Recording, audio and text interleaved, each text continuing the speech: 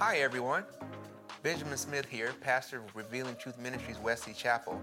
You know, God is always speaking good things to us, and He has a word for you today. We are sure of it. Take some time out to listen, and we'll be back as soon as we're done. God bless you. If you would, guys, pray with me. God, I thank you for each and every person here. We never take it for granted, this opportunity that we have to come and minister together. I pray that you give me your inner wisdom to speak life into each and every person, and that everybody under the sound of my voice will get something out of the message today they can use. They can use and make their lives better. God, not just years from now or months from now or weeks from now, not even days from now. They will be able to use this message and make their lives better immediately. It's in the name of Jesus that we pray. Amen. If you have your Bibles, it doesn't matter the form it takes, lift them up and say this with me. Say, this is my Bible. I can be what it says I can be. I can do what it says I can do. I can have what it says I can have. Every verse is God-breathed, and I aim to live by every word. It is essential to my faith foundation, and it works to change me from the inside out into the person God created me to be. That is why I shall never let it go. It is reliable. It is the truth. It is divine. It is the word of God. And it shall forever be to me my Bible. In Jesus' name, amen. All right, family, let's kick this thing off. We have all acknowledged that we have a one-of-a-kind policy. And that policy is backed by heaven and authorized by Jesus. In that policy, which covers every aspect of our life, by the way, in that policy, there is expressed a no-worry clause. What that clause tells us is basically and simply not to worry. Which, by the way, is something many of us find it very hard not to do. We find it hard not to worry at times. But our policy has in it a no-worry clause. There were two tasks that we said we had to tackle in order to get us into that no-worry zone. Here are those tasks. We had to, one, learn to acknowledge when worrisome thoughts and feelings are attempting to rise up in us. That was our first task. The second task is we have to acquire the skills to deal with it in a manner that defeats worry and points us back to trusting God. For task one, that thing took us down a necessary initial conversation that compared two words. Those words were worry and concern. In comparing those two words, we had to recognize that worry is in conflict with your policy. Concern is not. As a brief summary and a quick highlight of the key points of what we talked about thus far for task one, let us just puddle jump quickly across the worry versus concern comparison that we've made. If you look at the screens, you should be seeing these comparisons as we go through. The first comparison was this. Remember, we're comparing worry and concern. It reads this way. Worry acts out of fear and anxiety, whereas concern acts out of rational thought. Next one. Worry is often unexplainable with tangible reasons and frequently closes the door on the topic of conversation using phrases like, because I said so. Whereas concern is explainable and can be eased with tangible strategies that keep the desired action in play.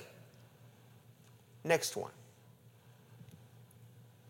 Worry requires an endless list of comfort items, often making it unresolvable, whereas concern requires a limited list of comfort items, making it resolvable. The final one. Worry processes from inside out, which keeps the person linked to the mental torment, whereas concern processes from outside in, which regulates feelings and presents an opportunity for the person to experience peace. As a believer, loved ones, concern is fine. Concern is that life mode that presses you to look at yourself, look at your surroundings, look at your circumstances, look at your situations, look at your associations, and make purposeful decisions. Worry, on the other hand, is that cyclical, fear-based, anxiety-building, gloom and doom thinking. And the only thing that worry does really well is worry builds stress and anxiety. Worry robs you of your peace and leaves you restless. Worry strips you of hope. Worry sends you down that path of doubt and unbelief. Worry throws you into panic mode. Worry, that monster right there, oh, that boy, he's destructive. When you compare worry to concern, concern, as we discussed already, is constructive. And as it relates to concern, your policy is good with that. But worry, oh, worry is destructive. And worry is destructive, and that is why it opposes your trust in God. Opposing your trust in God is what worry does best. And the simple fact that worry opposes your trust in God is the very reason why God put a no worry clause in your policy.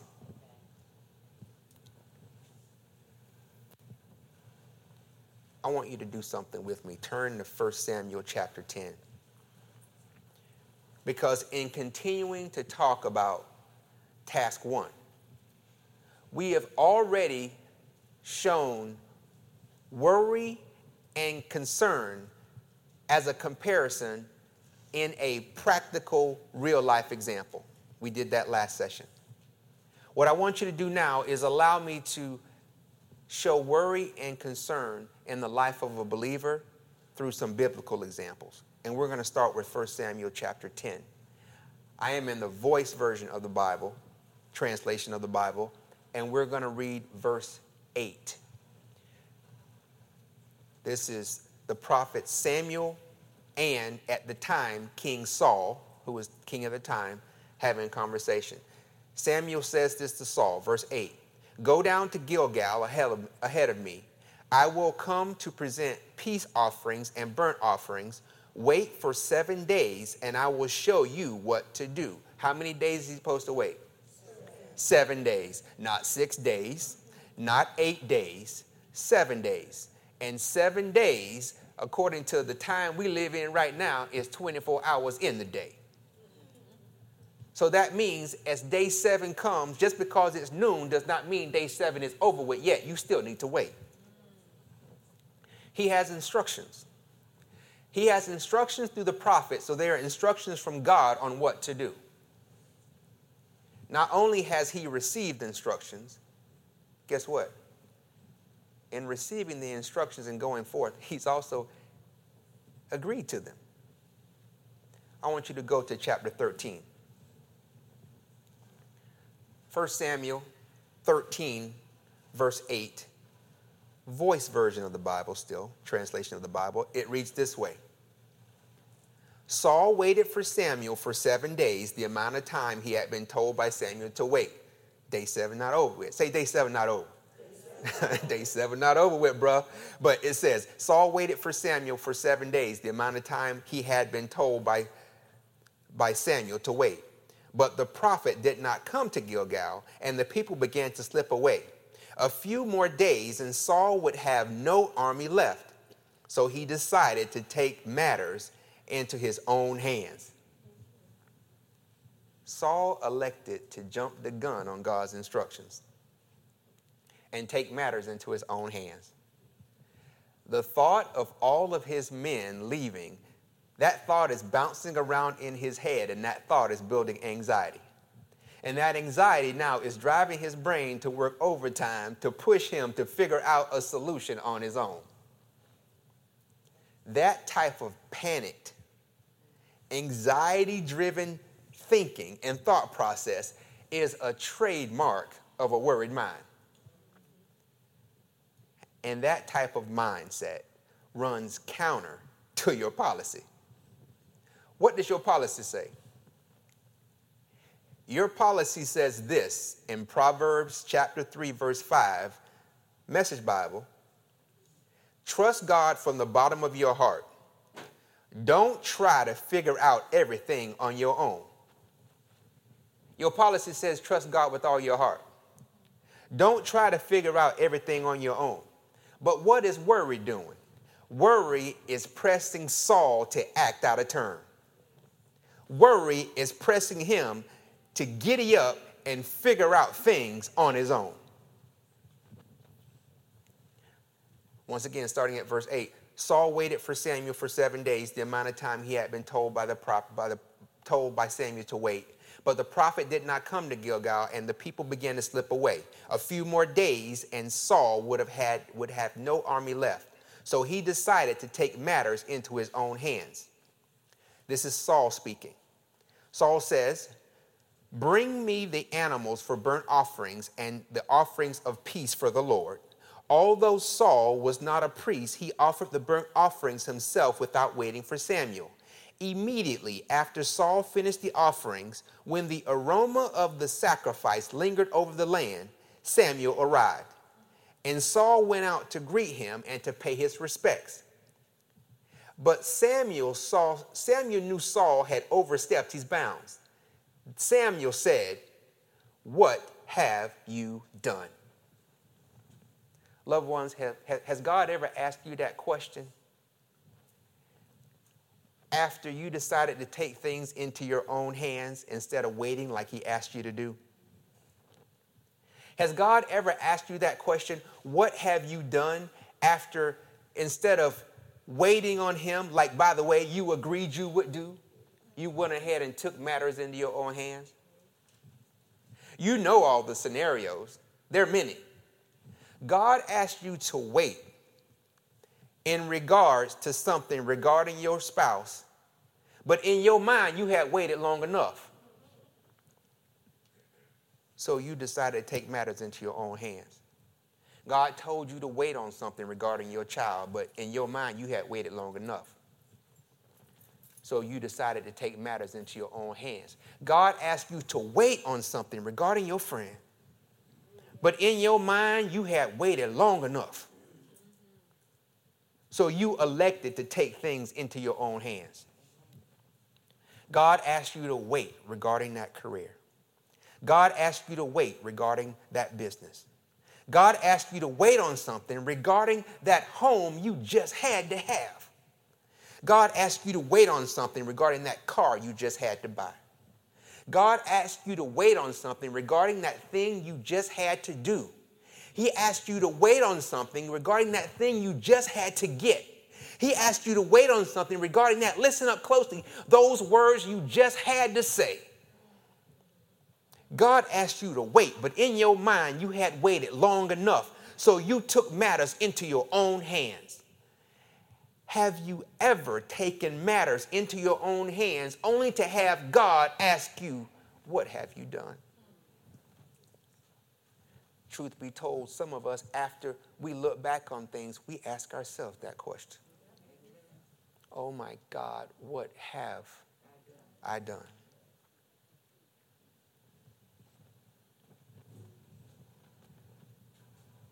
Samuel says to Saul, "What have you done?" Saul says, "The people were deserting me. You didn't come when you promised, and the Philistines were marching for war at Michmash. I thought the Philistines are going to attack me here in Gilgal, and I haven't even asked the Eternal One to favor us. So I took matters into my own hands. I didn't want to, but I offered the burnt offerings myself." Then Samuel said, "That was a foolish thing, Saul. You have not kept the commandment that the Eternal, your true God, gave to you. He was willing to establish your kingdom over Israel for all time. But now your kingdom, your dynasty, will not last. He has found a man who seeks his will and has appointed him king over all the people instead of you, because you have not kept what the Eternal One commanded." Saul was dealing with worry, and worry drove him to act out of turn.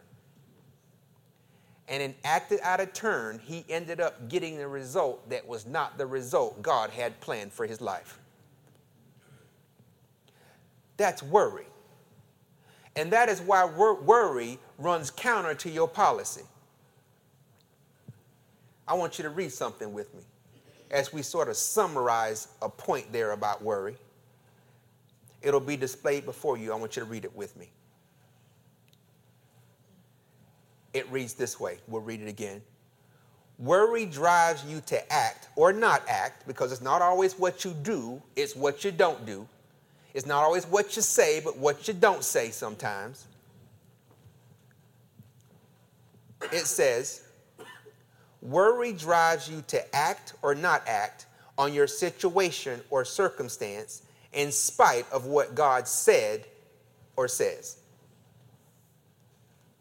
Understand that? That's what worry does.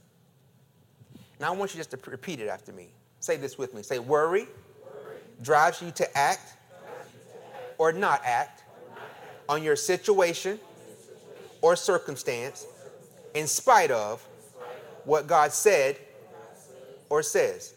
Yeah, that's what worry does. Now one more statement we're going to make together. Say this with me. Worry operates. That's like an Israelite. Let me say that again. Say worry operates outside of your policy. Yeah. Worry operates outside of your policy.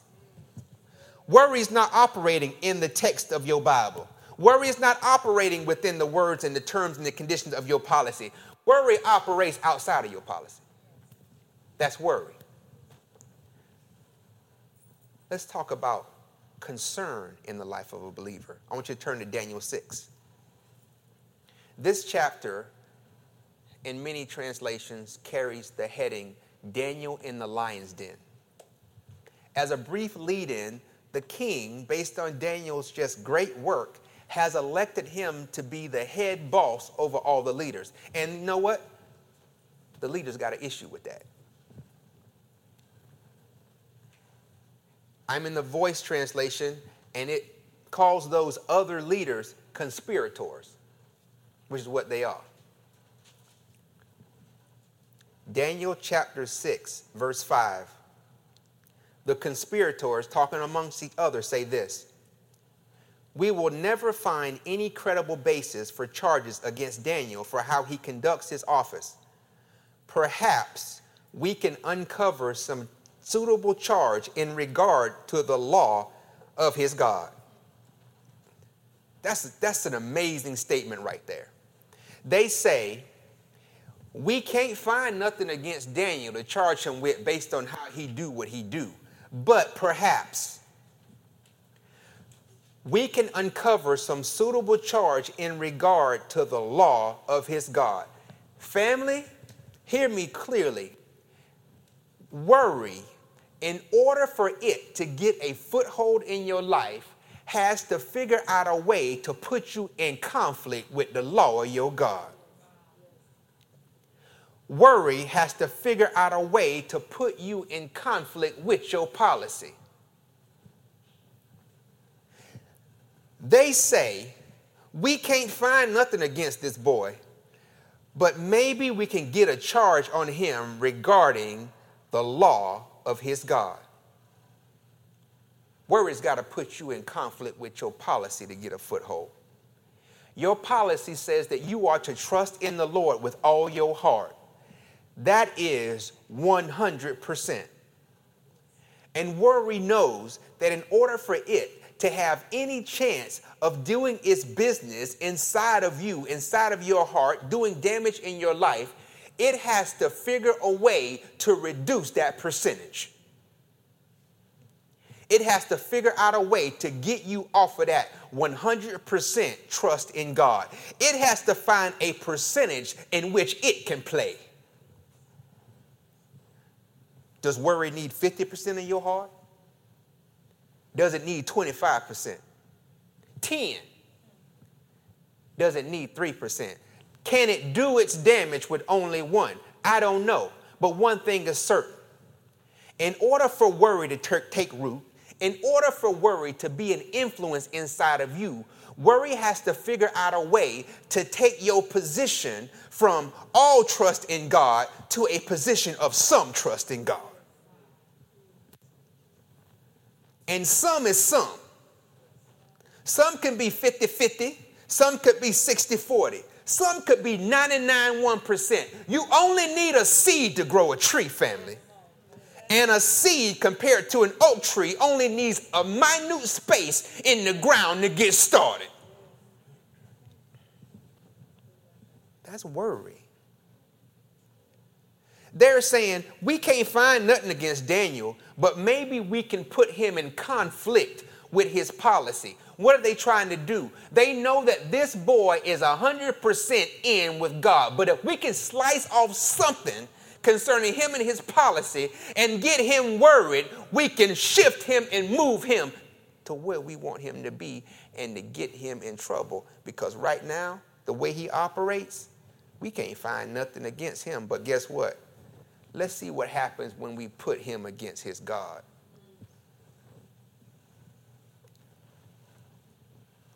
The conspirators say, we will never find any credible basis for charges against Daniel for how he conducts his office. Perhaps we can uncover some suitable charge in regard to the law of his God. The governors and officers agreed and went to the king with what they thought would be a way to entrap Daniel. The conspirators say to the king, may King Darius live forever. All the leaders of the empire, liar, Daniel didn't do it. All the leaders of the empire, the governors, prefects, officers, advisors, and other administrators have consulted together and are in complete agreement that the king should issue an edict and enforce it strictly to the effect that anyone who prays to another, whether divine or human, except for you, of course, a good king, for a period of 30 days will be thrown into the lion's den. Now, O king, we ask that you establish such an ordinance and sign it into law so that it cannot be changed. For the laws enacted by the Medes and Persians cannot be rescinded. After considering their proposal, King Darius signed the ordinance and made it law. The trap is set. These conspirators have done their best and succeeded in getting the king to sign into law something that challenges Daniel to stay in line with his God. It's designed specifically to get him to have a conflict with his policy. But what does Daniel do? Chapter 6, verse 10. It reads, even though Daniel was aware the king had signed the ordinance into law, he continued to do what he always did. Even though Daniel knew that what had been put into play was something that put him in conflict with his policy, he kept doing what he always did. He stayed in line with his policy. Daniel was aware. The Bible says he was aware. He was aware of the new law. He was aware that the very law that was put in place put him at odds with his earthly authority. An earthly authority who, by the way, had been good to him. He knew that to continue to pray to God put him at odds with the earthly authority who had, been kind to him. With the earthly authority who had shown him favor. The earthly authority who had promoted him. He knew that staying with his policy could end him in the lion's den. Family, all the catalysts for worry are right there. Everything that could drive him to worry is right in front of his face. But Daniel elected to keep all of those worrisome thoughts on the outside. He did not allow those worrisome thoughts to get in his heart. He held fast to his position that his number one priority in life was his relationship with God.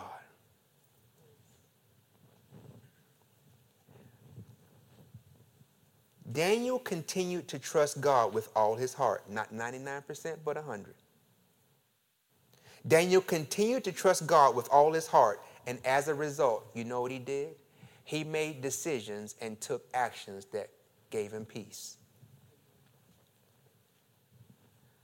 Unlike Saul, Daniel, he's dealing with concern, not worry. Now, to kind of summarize concern, we're going to read something with you, but let's finish off Daniel 6, verse 10.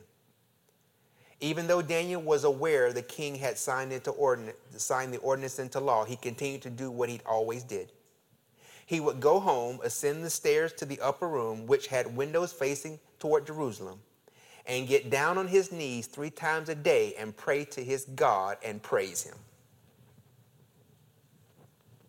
You see, when you're just dealing with concern, because your heart is still 100% focused on God, you know how to pray and praise in the midst of your storm. Because you are dealing with concern and not worry, you know that even though there may be people pressing you on every side, trying to bring you down, you know to stand up and pray and give God praise for what he's gonna do, not what they are doing. Family, the Bible says that even though Daniel knew what had been signed into law, he still went up to his upper room. Is there anybody in here that know what it's like to go to the upper room? I'm talking about go to that place where it's just you and God.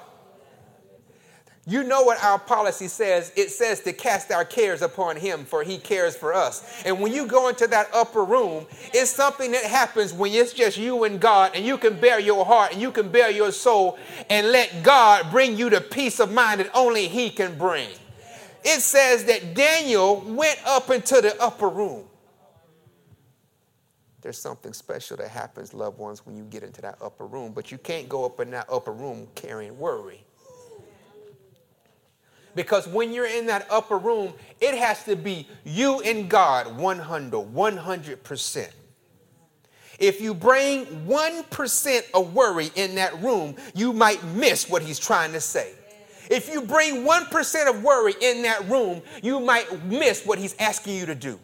If you bring 1% into that room, the Holy Spirit may not be able to get you close enough to God to get the answer that you need. Because worry is speaking into your mind and speaking into your heart and getting you to put a muffles on your ear regarding what God is trying to say. When you go up into that upper room, it's got to be you and God 100%. Daniel went into the upper room, family. And he went into that upper room, maybe carrying concern, but he left worry at the door. The upper room My Bible tells me that, hey, he knew that he had signed it into law. But he went into the upper room. And when he went into that upper room, what did he do? It said he both prayed to and praised his God. When you're dealing with concern, you rest in the assurance that your God has the answer. Yeah. When you're dealing with concern, you rest in the assurance that your God is the answer. Yes.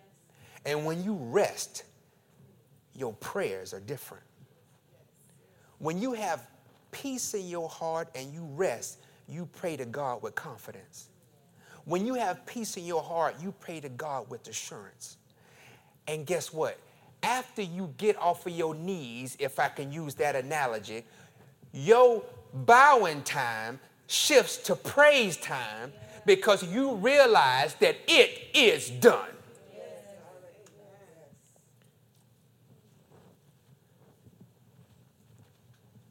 Unlike Saul,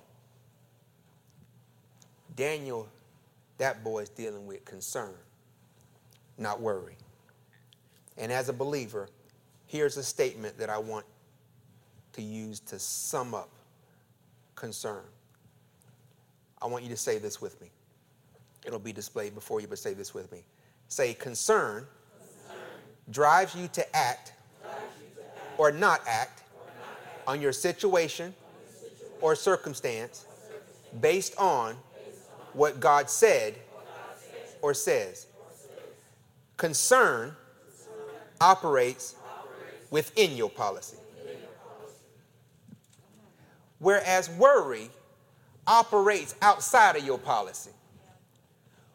Whereas worry drives you to do and say and act or don't do or don't say things that God did not say.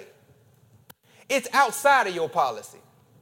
Concern, family, operates in your policy. Concern looks at life through the lens of your policy. Concern says, I'm going to do what God says do regardless. Concern says, I'm going to say what God says to say regardless. That's concern. Difference. Worry operates outside of your policy, but concern, that boy is embedded down deep inside your policy. Difference. Go to 2 Kings chapter 6. This time, Message Bible. A very quick view of now worry and concern side by side. We talked about Samuel and Saul. That's just dealing with worry. We talked about Daniel and his threat under law of being thrown in the lion's den. That's concern. Now let's look at those boys side by side. 2 Kings chapter 6, Message Bible, beginning in verse 8. This has to do with the prophet Elisha, S-H-A. It says, one time when the king of Aram was at war with Israel, after consulting with his officers, he said, at such and such a place I want an ambush set. The holy man, who is Elisha, sent a message to the king of Israel, watch out when you're passing this place because Aram has set an ambush there. So the king of Israel sent word concerning the place of which the holy man had warned him. This kind of thing happened all the time. The king of Aram was furious over all this. He called his officers together and said, tell me who is leaking information to the king of Israel. Who is the spy in our ranks? This king is angry. This king is doing his best to trip up Israel, but every time they've seemed to have the ability to avoid his ambush. He is thinking that he has a mole in the camp. He's thinking that one of his boys then turned traitor, and he want to know who it is. The king of Aram was furious over all this. He called his officers together and said, tell me who is leaking information to the king of Israel. Who is the spy in our ranks? But one of his men said, No, my master, dear king, it's not any of us. It's Elisha, the prophet in Israel. He tells the king of Israel everything you say, even what you whisper in your bedroom. The king said, go and find out where he is. I'll send someone and capture him. The report came back. He's in Dothan. I'm going to show you a map quickly. And this map just gives you some relativity of the kingdom of Aram, Dothan, and Samaria, which was the capital city for the northern tribe of Israel. We're not going to have that map for you. But let me do something real quick. Because if you were to go back and actually look at this account, what you would end up doing is you would end up seeing where they discuss Aram, they discuss Samaria, they discuss, those three. And if you were able to see it, oh, here it is. All right, so what I'm going to do my best is with this smaller monitor. I'm just going to show you real quick. So if you look at this, I don't know if you can see it, but you can see where Dothan and Jerusalem and Aram, where they are in relative position. So if you do go back and look at everything, you will know, relatively speaking, where they are. But continuing from there,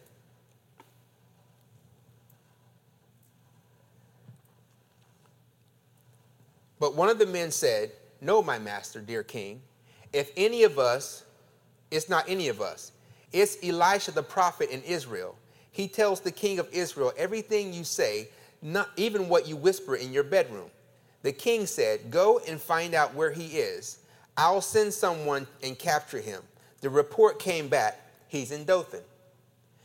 Then he dispatched horses and chariots, an impressive fighting force. They came by night and surrounded the city. Early in the morning, a servant of the holy man got up and went out. Surprise! Horses and chariots surrounding the city. The young man exclaimed, "Oh, master, what shall we do?" What did Elisha say? Elisha says, don't worry about it. Don't worry about it. There are more on our side than on their side. Here we have two men in the same situation. One worried, one has peace. One worried, the other obviously has concern with what he sees, but concern, not worry. Elisha's servant is saying, oh, what are we going to do? He's looking at the situation and trying to figure out how they make this thing work, how they get themselves out of this with their own strength and their own abilities. Elisha, on the other hand, Elijah is viewing the situation through the lens of his policy. And he knows that as long as he has God on his side, it don't matter who's on their side.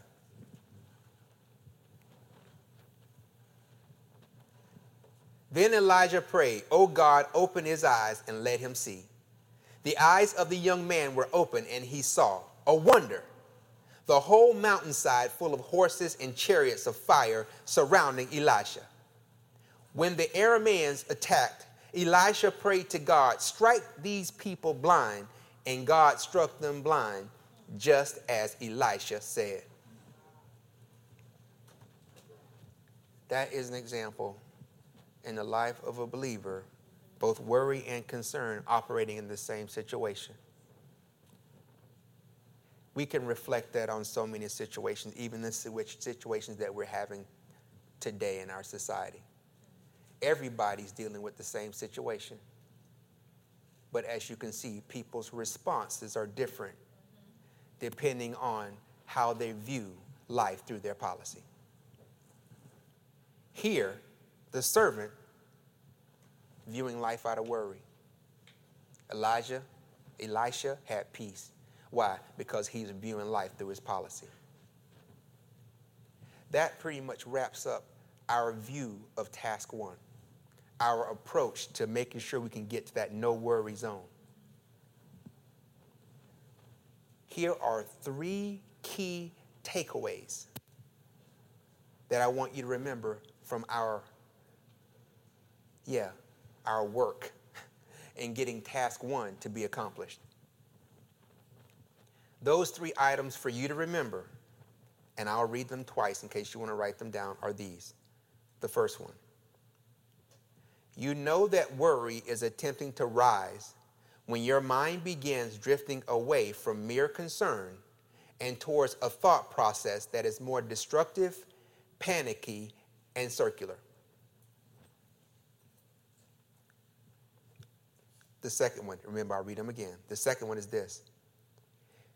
If your thought process is driving you to act in spite of your policy, you are likely worried. The third one. If your thought process is driving you to act within your policy, you are likely just concerned.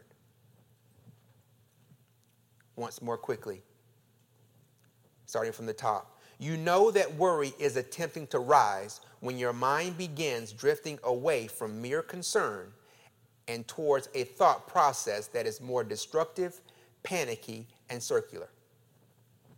The next one. If your thought process is driving you to act in spite of your policy, you are likely worried. The final one. If your thought process is driving you to act within your policy, you are likely just concerned. That wraps up our task number 1.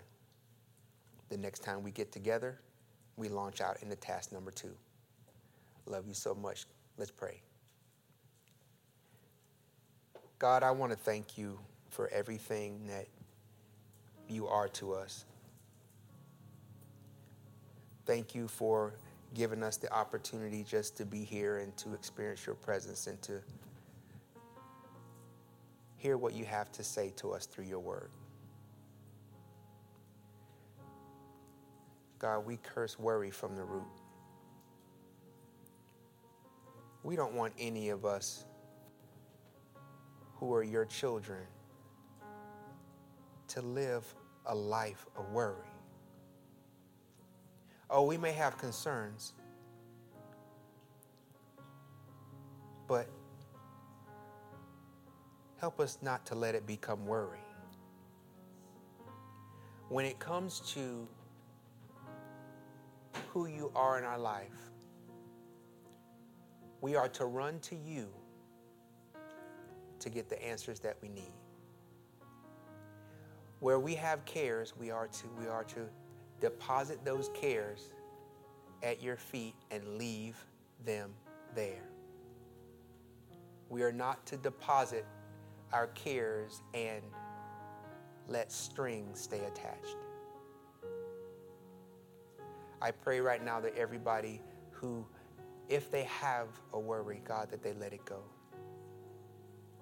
They don't hold on to it. Allow them to leave this place with a lighter heart. Let them know that you love them and that you only want the best for them. And I pray that your peace rests upon them. It's in Jesus' name that we pray. Amen. Well, that's what God had to say to us today. We pray that it blessed you. As always, we pray that the Word of God blesses you, not just years from now or months from now or weeks from now, not even days from now, but we pray that you got something out of the message today that would change your life immediately. God bless you, and look forward to chatting with you next time.